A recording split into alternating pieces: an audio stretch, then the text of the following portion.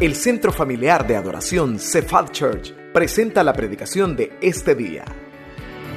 Oramos para que Dios prepare su corazón para recibir palabra viva, poderosa y transformadora en este mensaje.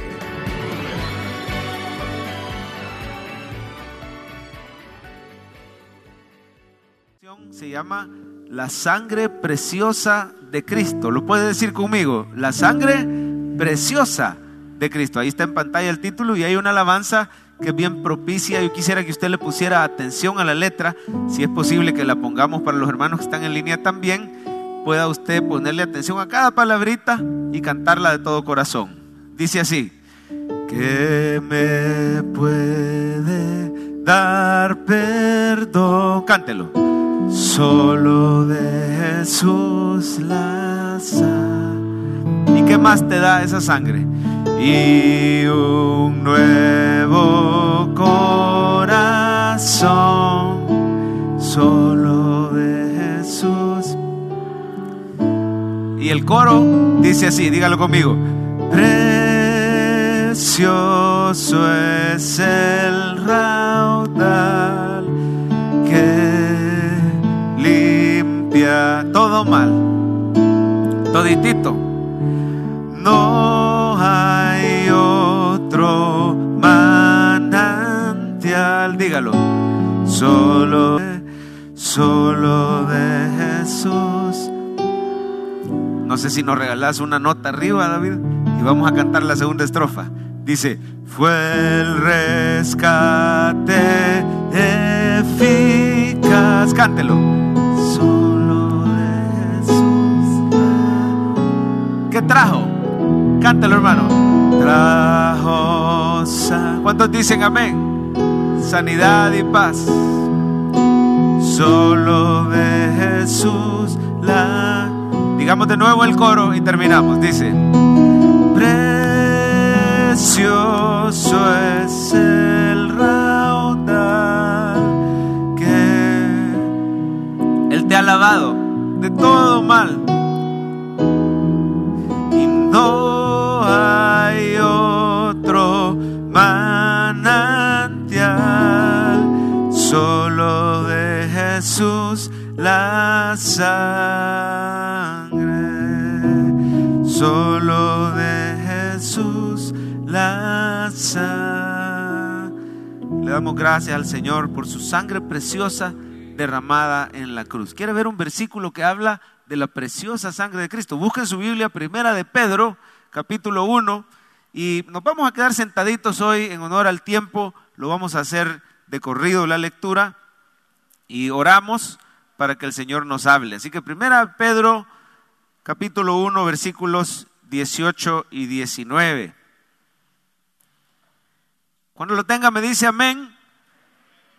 Pues ya, la mayoría lo tiene. Vamos a leerlo y si usted todavía no lo ha hallado, ahí está en pantalla también. Primera de Pedro 1:18 dice: sabiendo que fuisteis rescatados, ¿de qué, iglesia? De nuestra vana manera de vivir, la cual heredamos, ¿de quiénes? De nuestros antepasados, ¿verdad? Nuestros padres. Y no fuimos rescatados, dice, con cosas corruptibles como oro o plata, sino con ¿qué, iglesia? Con la sangre preciosa de Cristo, como de un cordero sin mancha y sin contaminación. Pídele a Jesús que le hable a usted esta mañana, que usted lo quiere escuchar a Él. Dígaselo.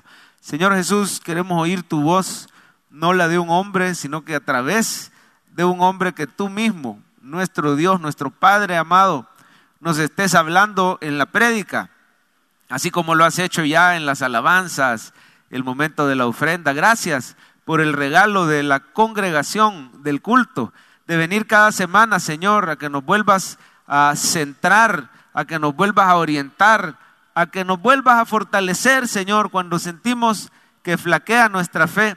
Gracias por dirigirnos esta mañana a agradecerte por tu sangre preciosa derramada en la cruz, la cual nos hace que seamos tuyos y que seamos puros y preciosos delante de ti. Háblanos, Señor, de ti dependemos. En el nombre de Jesús, la iglesia dice amén.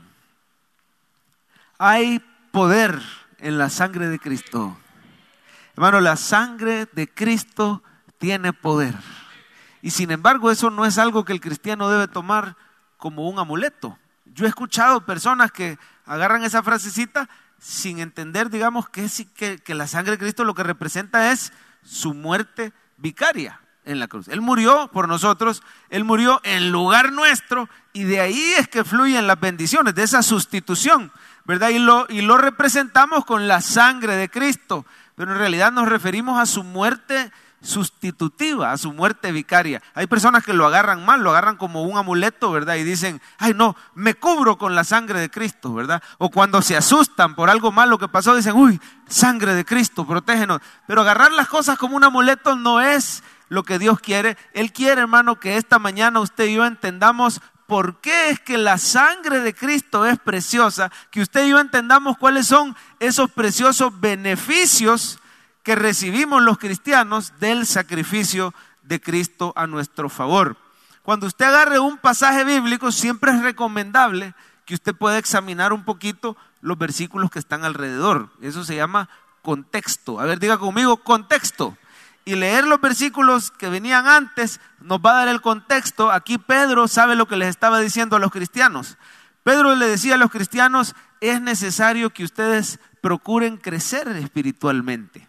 ¿Cuántos saben que el Señor quiere que ustedes crezcan espiritualmente? El Señor no quiere que te estanques. Y una de las maneras de evitar una caída espiritual, un retroceso, una caída en desánimo, incluso una caída en pecado, es que nunca dejemos de crecer. ¿Qué le pasa a un cipote cuando está aprendiendo a andar en bicicleta y el cipote deja de avanzar y deja de pedalear y simplemente se queda estático? Tarde o temprano la bicicleta pierde envión, se detiene y ahí vienen los primeros raspones, ¿verdad? Y si bien es cierto que es imposible que un cipote aprendiendo a andar en bici no se pegue su par de raspones, así como es imposible que el creyente de vez en cuando no le falle al Señor, porque todos le fallamos al Señor, pero el Señor no quiere que te estanques. Hágame un favor y tóqueme a la persona que tiene a la par, dígale, no te estanques.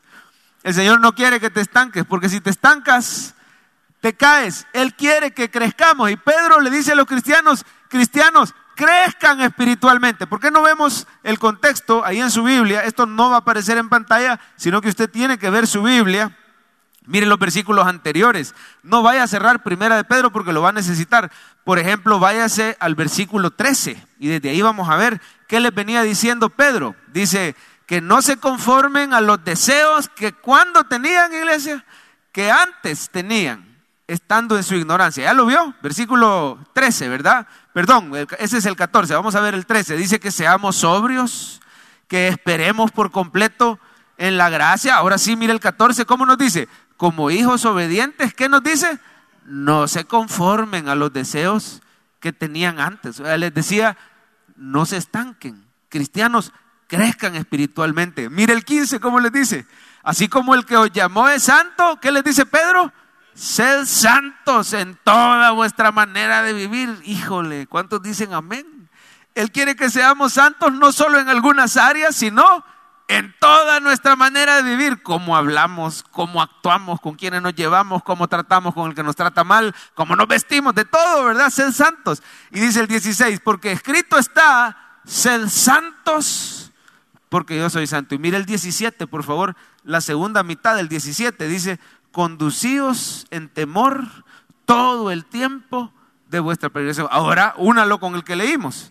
Sabiendo que fuimos rescatados, no con oro ni con plata, sino con la sangre preciosa de Cristo. En pocas palabras, hermano, lo que Pedro está diciendo es que nuestra mayor motivación para crecer espiritualmente tiene que ser que hay poder en la sangre de Cristo que fue derramada en la cruz por nosotros. Qué diferente es salir a la batalla, gloria a Dios, déselo fuerte si es para Él.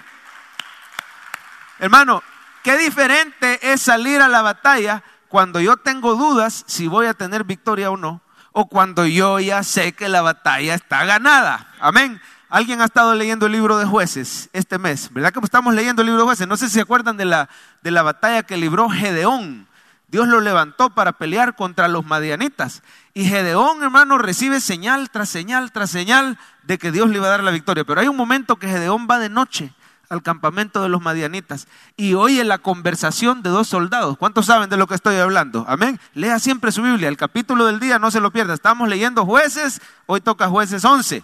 Así que cada día según la fecha, ¿verdad? Pero entonces Gedeón escucha la conversación de dos soldados madianitas que están diciendo: es de más, ya Jehová le entregó la victoria a Gedeón. Los enemigos, reconociendo que Dios había dado la victoria. Cuando ese hombre regresa, dice: miren, solo somos 300, no tenemos espada, tenemos cántaros nada más y antorcha, pero Jehová dice que ya nos dio la victoria, así que levántense porque vamos a tener victoria contra ejércitos de decenas de miles, innumerables, ellos y sus camellos. Pero salieron, ¿por qué? Porque sabían que Dios ya había dado la victoria. Aquí Pedro dice: sean santos en toda su manera de vivir. Llevamos las de perder, porque nosotros no somos santos. ¿Cuántos dicen amén? ¿Cuántos reconocen que le falta mucho para ser santos en toda su manera de vivir?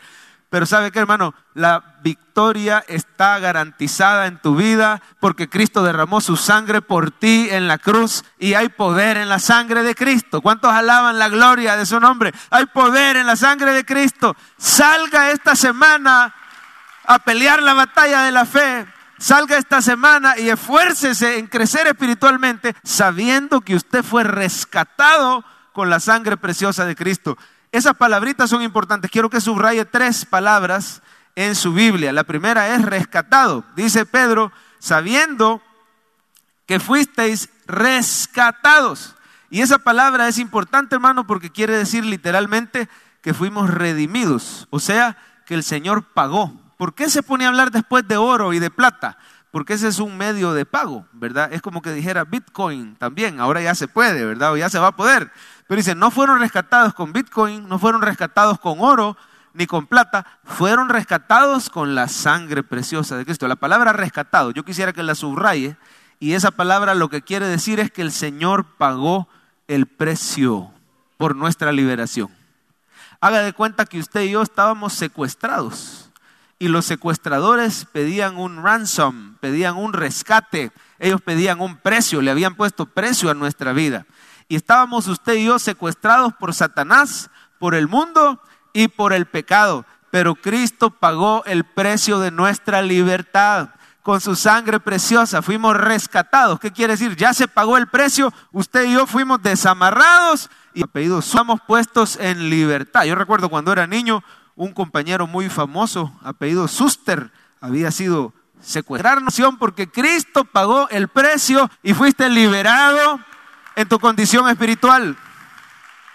Esa palabra rescatados también se usa cuando hay un esclavo. En ese tiempo todavía como mercancía. Acostumbraba a la esclavitud y era algo terrible. Los seres humanos eran vendidos como mercancía, ¿verdad? Siendo que son de invaluable precio, porque los seres humanos llevan la imagen por dejarlos en libertad. ¿Sabe usted precio? ¿Y sabe que había gente que pagaba el precio solo por dejarlos en libertad? ¿Y sabe usted que eso es lo que Cristo hizo?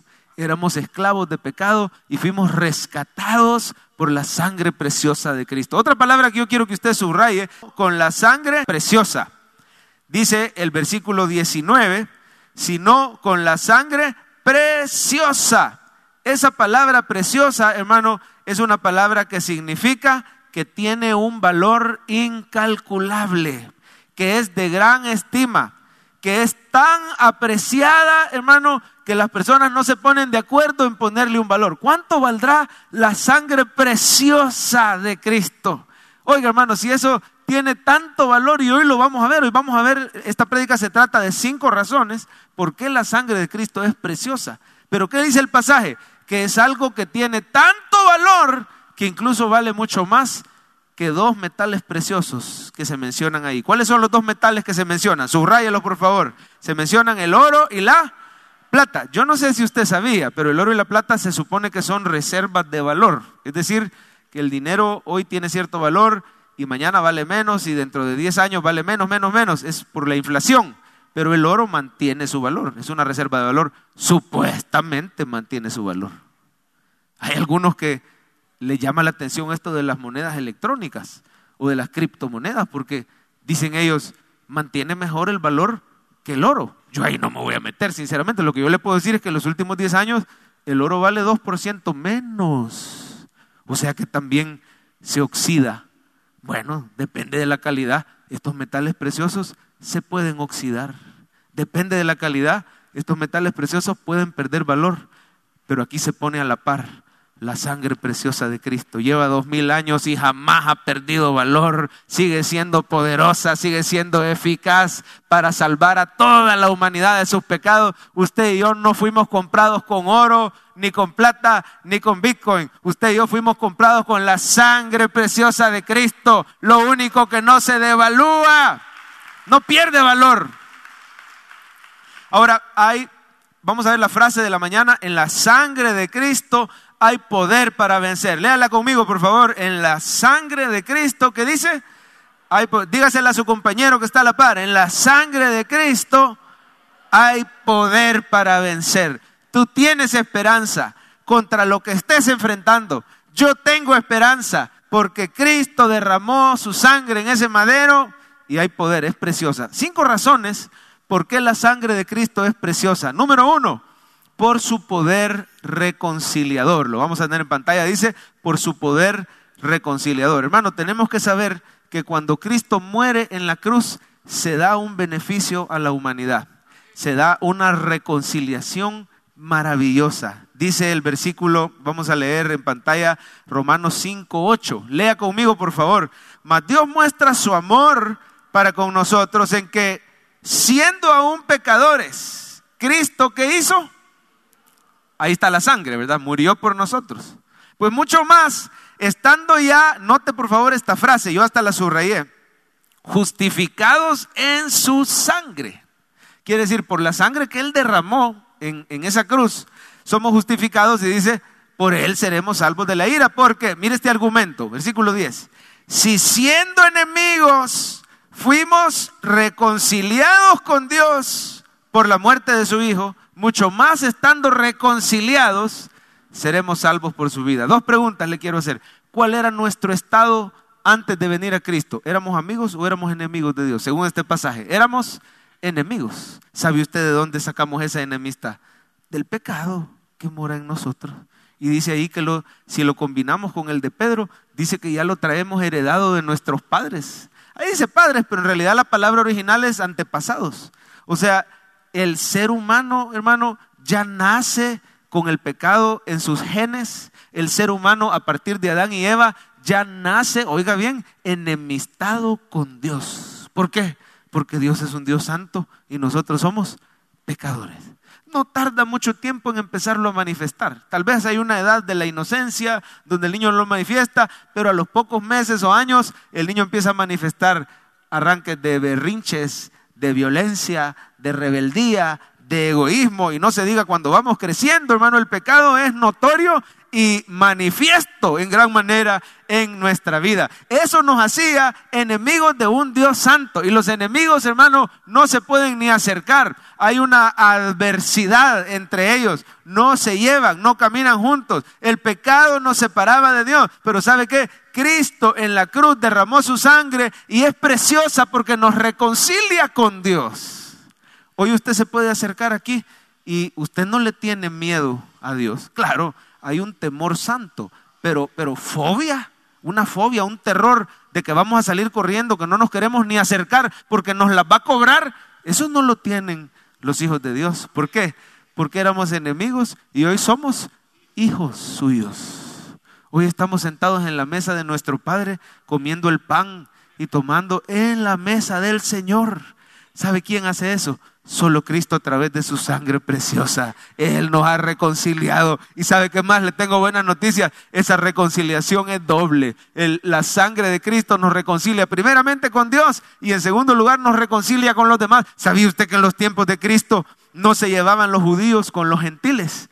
Pero la palabra de Dios enseña en Efesios, dentro de poco vamos a empezar a estudiar la reina de las cartas, así se le llama a la carta a los Efesios, la mejor, porque en 6 capitulitos te resume toda la Biblia y todo el Evangelio. No se lo vaya a perder, al nomás venir de Semana Santa, miércoles a las 6 de la tarde, el estudio de los Efesios. ¿Sabe qué nos enseña? Que la humanidad estaba dividida, estaba fraccionada, judíos por un lado, gentiles por otro, había una pared en el muro, no se podían ni llevar entre ellos. Pero Cristo vino y nos reconcilió con Dios, hizo de los dos un solo pueblo. Hermano lindo, la paz que buscas con tu vecino solo la puedes lograr a través de Cristo. La paz que buscas en tu matrimonio, la paz que buscas con tus seres queridos, en la oficina. Cristo tiene poder reconciliador. Hoy en día la cosa está peor. Hoy en día no solo estamos divididos entre judíos y gentiles, hoy están divididos entre izquierdas y derechas. Hoy están divididos entre los de tal partido y los de tal otro partido. Están divididos que si feministas o que si machistas, que si pro esto, que si anti lo otro. En Cristo, hermano, todos somos un solo pueblo, porque en Cristo hay poder reconciliador. Pero tienes que estar en paz con Dios primero. Hablaba con un hermano uno de estos días en una consejería virtual, porque hemos pausado las consejerías presenciales por esto de los casos y todo, ¿verdad? Y me decía, pastor, el Señor me canceló una deuda de tarjeta de crédito. ¿Cuántos sabían que Dios puede hacer eso? De que puede. O te da la plata para pagar, pero también te va a enseñar a ser sabio en la administración. O Él puede, de que puede. Casi no sucede, pero sucede, ¿verdad? Cancelar, porque me dice este amigo, hermano en Cristo, perdí mi trabajo, me atrasé. Hermano, día y noche me asediaba el banco, llamada tras llamada, cobrando, le llamaban a mis familiares, a los que habían firmado de referencia personal, olvídese, era una cosa vergonzosa. Yo sentía que no quería ni acercarme al banco a pagar, porque él a cambiar algún chequecito, a hacer cualquier diligencia, no se quería ni acercar. Hermano, cuando le caía alguna bendición por ahí, por temor a que se sentía enemistado con el banco. Pero ¿sabe lo que pasó? Este hermano me cuenta, me testifica que recupera su trabajo. Más bien Dios le da un nuevo trabajo, empieza a ganar y dice, me voy a poner a cuentas con mi deuda, voy a honrar mi deuda. Señor, tú sabes que yo quería y no podía, pero hoy sí me voy a acercar. Y cuando se acerca al banco, le dicen, sí, usted viene a pagar, regáleme el número de referencia. No, fíjese que esa cuenta no existe en el banco. ¿Cómo no va a existir si aquí tengo yo el plástico? No, pero regáleme su nombre, lo voy a buscar por apellido. No, fíjese que aquí aparece que sí lo tenemos, que usted fue cliente, pero aparece cliente A totalmente solvente, no sabemos qué haya pasado.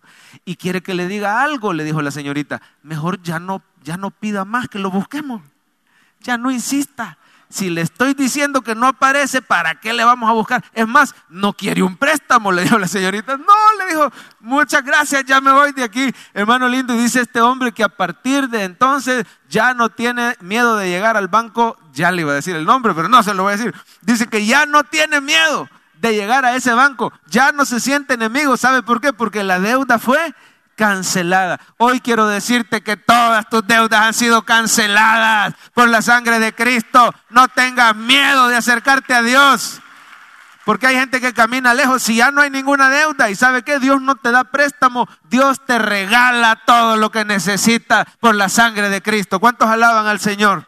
Su sangre tiene poder reconciliador. En segundo lugar, su sangre tiene poder limpiador. Ahí va a aparecer en pantalla. Es preciosa por su poder limpiador. Dice 1 Juan 1:7, la segunda parte, dice, la sangre de Jesucristo, su Hijo, nos limpia de todo pecado. Léalo de la mitad de la pantalla para abajo y ahí está. La sangre de Jesucristo, su Hijo, nos limpia de todo pecado. Oiga, hermano, no hay pecado tan grande ni tan pequeño que Dios no pueda perdonar. No hay pecado tan grave ni tan leve que Dios no pueda perdonar. No hay pecado tan en el pasado o en el presente que Dios no pueda perdonar. Es más, como el tiempo le pertenece a Dios, hasta los pecados futuros. ¿Cuántos dicen amén? Hasta los que te falta por cometer. ¿Sabe qué? Ya los olvidó el Señor. No han ocurrido y el Señor ya los echó al fondo del mar.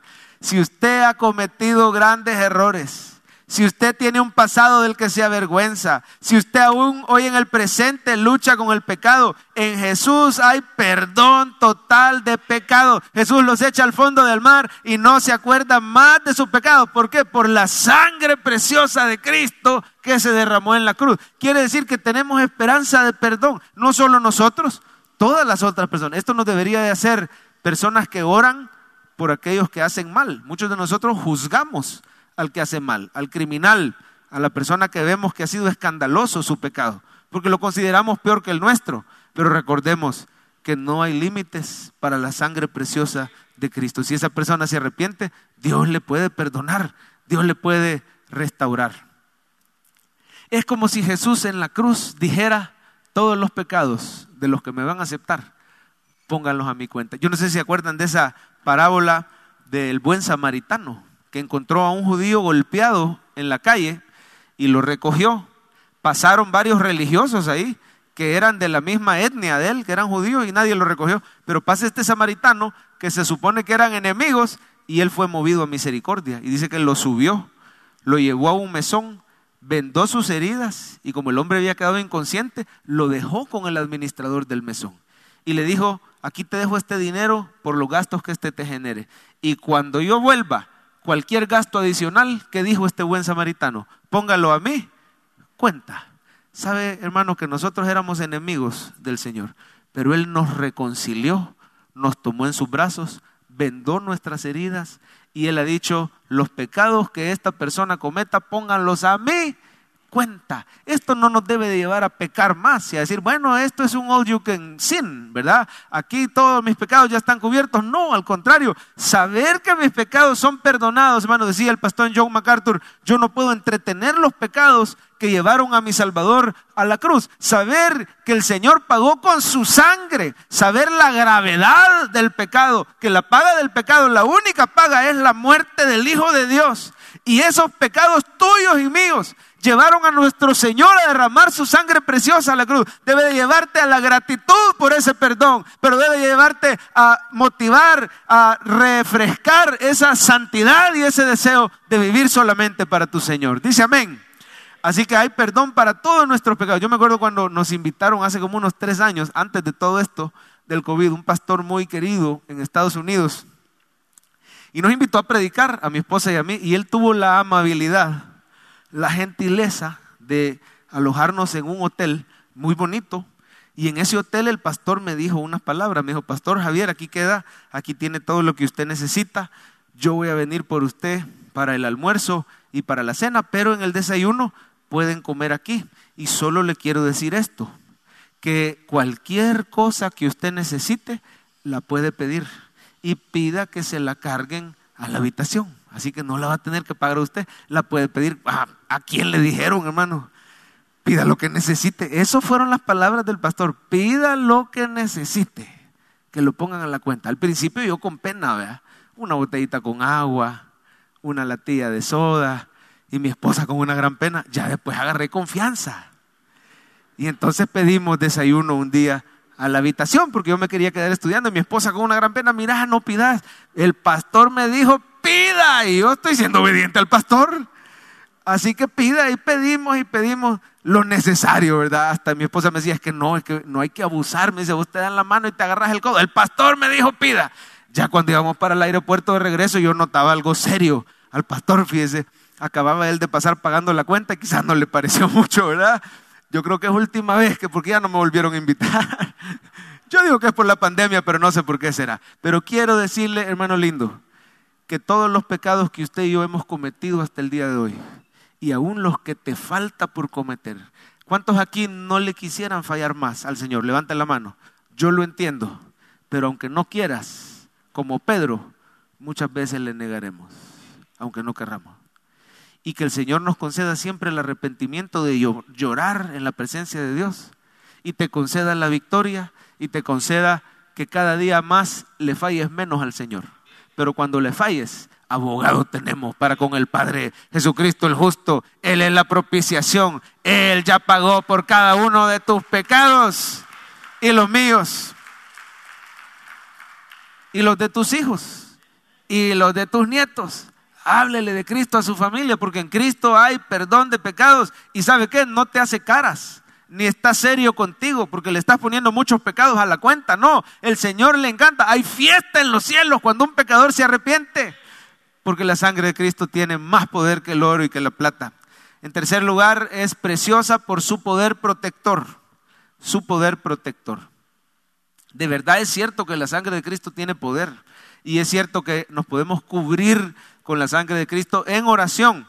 No como un amuleto, pero entendiendo que el sacrificio de Cristo compró nuestro poder. Se lo voy a decir en pocas palabras. Usted cuida su celular. Ese teléfono que anda, usted lo cuida. O lo deja tirado ahí donde sea, lo avienta. ¿Verdad que lo cuidamos? ¿Por qué lo cuidamos? Porque es mío, dice. Porque me costó. Amén. ¿Sabía usted que a usted el Señor lo compró con su sangre preciosa? ¿Sabías que sos del Señor? ¿Sabías que sos suyo? Diga, Señor, soy tuyo. Diga, Señor, tú eres mío. ¿Se fijaron la alabanza que cantaron los hermanos? Estuvo preciosa la alabanza. Yo sé quién soy yo, tuyo soy, tú eres mi Dios. O sea, somos suyos y Él es nuestro. ¿Y qué significa que le pertenecemos al Señor? El Señor cuida lo suyo. Si usted y yo cuidamos el celular, si usted y yo cuidamos el vehículo, ¿cómo no va a cuidar el Señor a sus hijos que compró con su sangre? Mire por favor, 1 Pedro 1:5 en pantalla. Vamos a leer la Nueva Biblia de las Américas. Dice, mediante la fe, ustedes son protegidos por el poder de Dios para la salvación que está preparada para ser revelada en el último tiempo. O sea, estamos entre el ya salvos y todavía falta, ¿verdad? Esa es la vida del cristiano. Estamos entre el ya y el todavía no. Ya somos hijos de Dios, todavía nos está santificando. Ya somos salvos, pero falta, dice aquí, una salvación que va a ser revelada al final, que es cuando ya el Señor quite el pecado de nosotros y ya le pertenezcamos por completo al Señor, haya nuevos cielos, nueva tierra, todo eso es lo que nos espera. Pero para mientras dice arriba que somos protegidos. Mira el versículo, el primer renglón. Mediante la fe ustedes son protegidos por el poder de Dios. ¿De qué nos protege el Señor, hermano lindo? Yo quiero que usted vea que por la sangre de Cristo usted le pertenece al Señor y usted y su familia están en el hueco de la mano de Dios. ¿Y quién se podrá acercar al hueco de la mano de Dios? Si se acerca el enemigo, el Señor te hace así. ¿Quién te va a sacar de ahí? Él te protege en primer lugar de que no te apartes de la fe. Mediante la fe, dice, ustedes son protegidos. Usted y yo, hermano, se pasa debatiendo ahí que si se pierde o que si no se pierde la salvación. Le quiero decir algo, si el Señor no te cuidara, la perdés. ¿Por qué crees que estás aquí domingo a domingo? Porque el Señor te protege por su preciosa sangre. Te protege de que no te pierdas. Te protege de peligro. ¿Cuánta gente está hoy en un hospital? ¿Cuánta gente está en cuidados intensivos? Dicen que esta nueva cepa es un 50% más contagiosa, no más letal, pero sí más contagiosa. Se distribuye, aunque andes mascarilla, lo que andes. Por eso es importante guardar las medidas.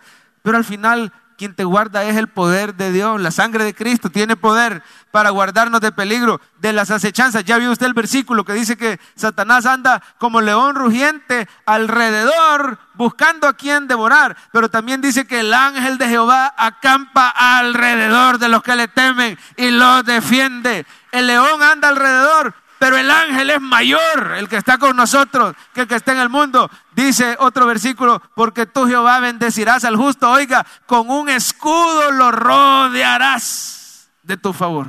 Yo quiero que usted vea que por la sangre de Cristo hay un escudo protector alrededor suyo y de su familia. Es la mano, es el hueco de la mano del Señor. Dice, más Jehová, decía el salmista, es, ¿qué decía? Escudo alrededor de mí, mi gloria y el que levanta mi cabeza. Cuando usted cree que en la sangre de Cristo hay poder, ore cada mañana y cubra a su familia. No que lo hagamos así, yo me cubro con la sangre de Cristo. No es necesario, solo pida que le proteja. Si el Señor dice que ha mandado ángeles que le guarden en todos sus caminos, pues hay que ser prudente. No es una invitación a ser imprudente, ¿verdad? Cuide, tome precaución. El avisado ve el mal y se esconde. Sea prudente, sea sabio, pero al final dependemos de la protección de Él.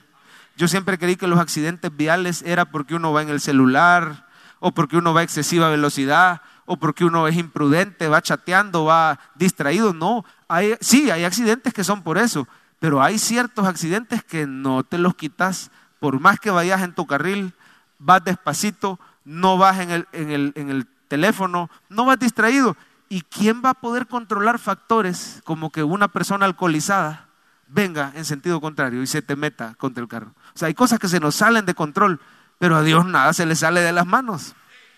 Recuerdo que una mañana hace poco saliendo tempranito a dejar a los niños, uno de mis hijos iba a dirigir la oración y dijo estas palabras: Señor, te pedimos que me ayudes en el colegio, guarda a mis papás en el trabajo, y ahorita te pedimos que nos protejas de todo accidente.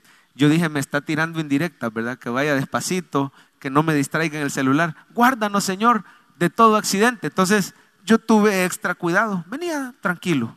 Pero hermano, sucedió algo que jamás hubiera yo podido evitar. Que a la hora que pone verde el semáforo, uno cuenta que unos 2 segunditos de prudencia. 1, 2, ok.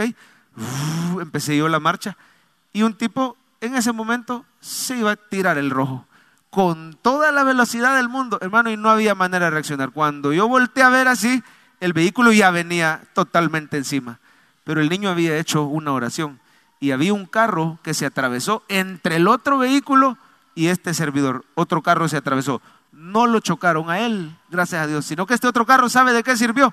Iba prendido del pito. Entonces el otro vehículo como que despertó y logró hacer un giro de timón, y a última hora, hermano, lo esquivamos los dos por pocos centímetros y nos salvamos de un gran accidente. ¿Sabe qué? Aparentemente fue casualidad, fue guasa, fue chiripa, fue salvada. Pero yo le aseguro que habían ángeles alrededor cuidando en todos nuestros caminos. Ore que no se contagie su familia. Si tiene que salir a trabajar y tiene temor, tome las precauciones al llegar a casa, báñese, deje los zapatos. Pero tenga su fe puesta no en eso, no en las medidas. Su fe puesta no en la vacuna, sino ponga su fe en Cristo, porque Él es el que lo protege a usted y a su familia. En cuarto lugar, la sangre de Cristo es preciosa por su influencia santificadora. Su influencia santificadora quiere decir que en Cristo no solo hay perdón de pecados, Cristo también te da el poder para vencer el pecado. De la misma cruz fluye el perdón y de la misma cruz fluye el poder. Entre tú más adoras al Señor porque derramó su sangre, más te enamoras de Él. Y dígame si una persona enamorada no cambia por amor a la otra persona. Cuando estamos enamorados, es más, yo le diría, no puede ser santificado un cristiano que no está enamorado. Lo vamos a poner en pantalla y quiero que usted lo lea. No puede ser santificado, léalo conmigo. No puede ser santificado un cristiano que no está enamorado. Por eso es la responsabilidad de nosotros los pastores, desde este púlpito, de predicarles el nuevo pacto, de predicarles la gracia de Dios, de predicarles el verdadero evangelio. Si aquí lo que le venimos a predicar es ley, ley, ley, ley, cumpla, cumpla, cumpla, usted tiene que ser capaz, usted tiene que ser santo, pero si usted no está enamorado del Señor, no va a tener poder para la santidad. Pero si aquí le decimos, Cristo ha lavado todos tus pecados en la cruz, Él te amó tanto que se humilló. Imagínese siendo un rey de un palacio celestial, abandona su gloria y viene a este mundo a nacer como ser humano en un pesebre sucio, en una familia pobre, y todavía se somete a la ley, siendo Él el dador de la ley, se somete en obediencia y todavía se deja matar. Y todo esto lo hizo por amor a ti y por amor a mí. Y esa sangre preciosa te ha lavado y te garantiza un lugar en el cielo. Si tú empiezas a entender lo ancho, lo largo, lo alto y lo profundo del amor de Dios, que te rescató donde estaba. Si tú te enamoras de Cristo, cuando tomas la Santa Cena, le das gracias al Señor por haber sido molido en esa cruz. Oiga, hermano, de la cruz viene poder para la santidad, porque te van a dar deseos de darle la espalda al mundo y de empezar a seguir al Señor. Pero te tienes que enamorar, tienes que perseverar en el estudio de la palabra y en tu relación diaria con Él cada mañana, para que te puedas ir enamorando más del Señor. Aquel coro tan bonito que dice, yo quiero enamorarme. Mire cómo relaciona el amor con la obediencia. Yo quiero enamorarme más de ti. Oiga, enséñame a amarte y a ¿qué? A vivir conforme a tu justicia y tu verdad. Con mi vida te quiero adorar. Vea que mi vida sea para ti como un perfume. ¿No quiere usted? Vea cuántas veces pasamos por alto esa letra, ¿verdad? Está tan linda. ¿No quiere usted que su vida sea como un perfume agradable al Señor? Muchas veces nuestras vidas huelen mal delante de Él, pero solo por la sangre de Cristo, que nos limpia de todo pecado, que nos hace olor fragante. Ahora usted se puede enamorar más y le puede decir, Señor, enséñame a hacer tu voluntad, enséñame a andar en tus caminos. ¿Sabe cómo dejó de fumar? un ser querido, muy lindo que me está viendo. Se lo voy a decir así. De todos modos, hoy no ha venido mi esposa ahorita, así que no me puede jalar las orejas. Mi suegro, ¿cómo dejó de fumar? No dejó de fumar por otra cosa, sino por amor. Porque mi esposa, hace poco me decían, ¿a cuál hijo te costó más criar? Y yo dije, a la hija de mi suegro, a esa me ha costado más. No, pero mi esposa, cuando era chiquita, no le quería dar besito porque huelía a cigarro. Y dice que él llegaba del trabajo con el gran olor a cigarro y decía, a ver, ¿dónde está mi princesa? Porque ella es la única hembrita, ¿verdad? ¿Dónde está mi reina? Venga. No, bechito no, huele a chigallo, bechito no. Y se daba la espalda y se iba. Así me hace a mí todavía, besito no, me dice. No, mentira. Y ahí pues topa uno, tiene que hacer lo que ellas digan, ¿verdad? Pero le decía, bechito no, chigallo, porque huelía a cigarro.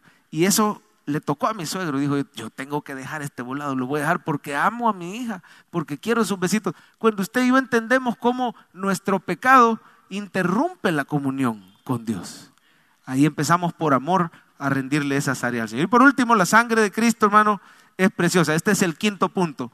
La sangre de Cristo es preciosa por su poder conquistador. Por su poder conquistador. ¿Qué quiere decir? Que vamos a tener victoria ante cualquier prueba porque Cristo resucitó. Él derramó su sangre, Él resucitó y hoy hay esperanza de victoria. Oiga, hermano, la sangre de Cristo es poderosa y por ella podemos recibir milagros de sanidad. ¿Cuántos están necesitando milagros de sanidad esta mañana? Por la sangre de Jesús, hoy los puedes recibir. ¿Cuántos necesitan milagros de provisión esta mañana?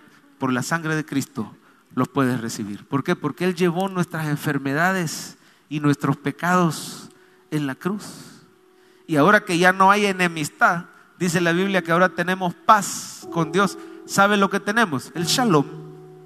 El shalom, la paz con Dios significa toda clase de bendiciones. Dice el Salmo 103, el que sacia de bien tu boca, de modo que te rejuvenezcas como el águila. En la sangre de Cristo tienes sanidad. No sé si mis hermanos diáconos se pueden ir formando ya. En la sangre de Cristo, hermano, tú tienes restauración. Si estás luchando con cadenas. Este último punto se trata de esto: milagros de victoria en el área que sea por la sangre de Cristo. Matrimonios restaurados que ya estaban muertos contra todo pronóstico, en la sangre de Cristo los podés recibir. Escasez, en fin, no importa lo que venga, en Cristo tenés victoria. Esta canción que está sonando es bien especial. Fíjense que una hermana hace poco, después de las 2 vacunas, y aún así se enfermó de COVID y estuvo bien grave en su casa. No se tuvo que ir al hospital, ahí en casa. Pero a veces la batalla en casa es bien dura porque está uno aislado en el cuarto y no puede ni salir. Y esta hermana había momentos del día que flaqueaba su fe. Es una batalla no solo del cuerpo, es una batalla de la mente y del espíritu. Y veía noticias y se sentía afligida, que fulano se agravó, que fulano se murió, que están pidiendo plasma, que cómo voy a hacer. Hermana, le dijimos, deje un ratito las noticias y póngase a adorar al Señor. Y ella cantó esta alabanza que dice ella que la levantó por completo. Yo quiero que usted vea la letra y mientras los hermanos empiezan a repartir el pan de la Santa Cena. Esperamos que este mensaje haya sido de bendición para su vida. La Biblia dice que Dios es santo y el ser humano es pecador, pero en su gran amor, el Padre envió a Jesucristo a morir en la cruz para pagar por nuestros pecados. Luego lo resucitó para darnos vida eterna. Si usted cree en Cristo como Salvador y Señor, hable con Él diciendo: me arrepiento, perdona mis pecados, te ruego que me salves. Ponga su fe en Él y crea que solo Cristo le puede salvar. Bienvenido a la familia de Dios. Le invitamos a congregarse en Cephal Church los domingos a las 7 a.m., 9 a.m., 11 a.m. y 5 p.m. Visite nuestro sitio web cephadchurch.org o búsquenos en las redes sociales como Cephal Church. Dios le bendiga.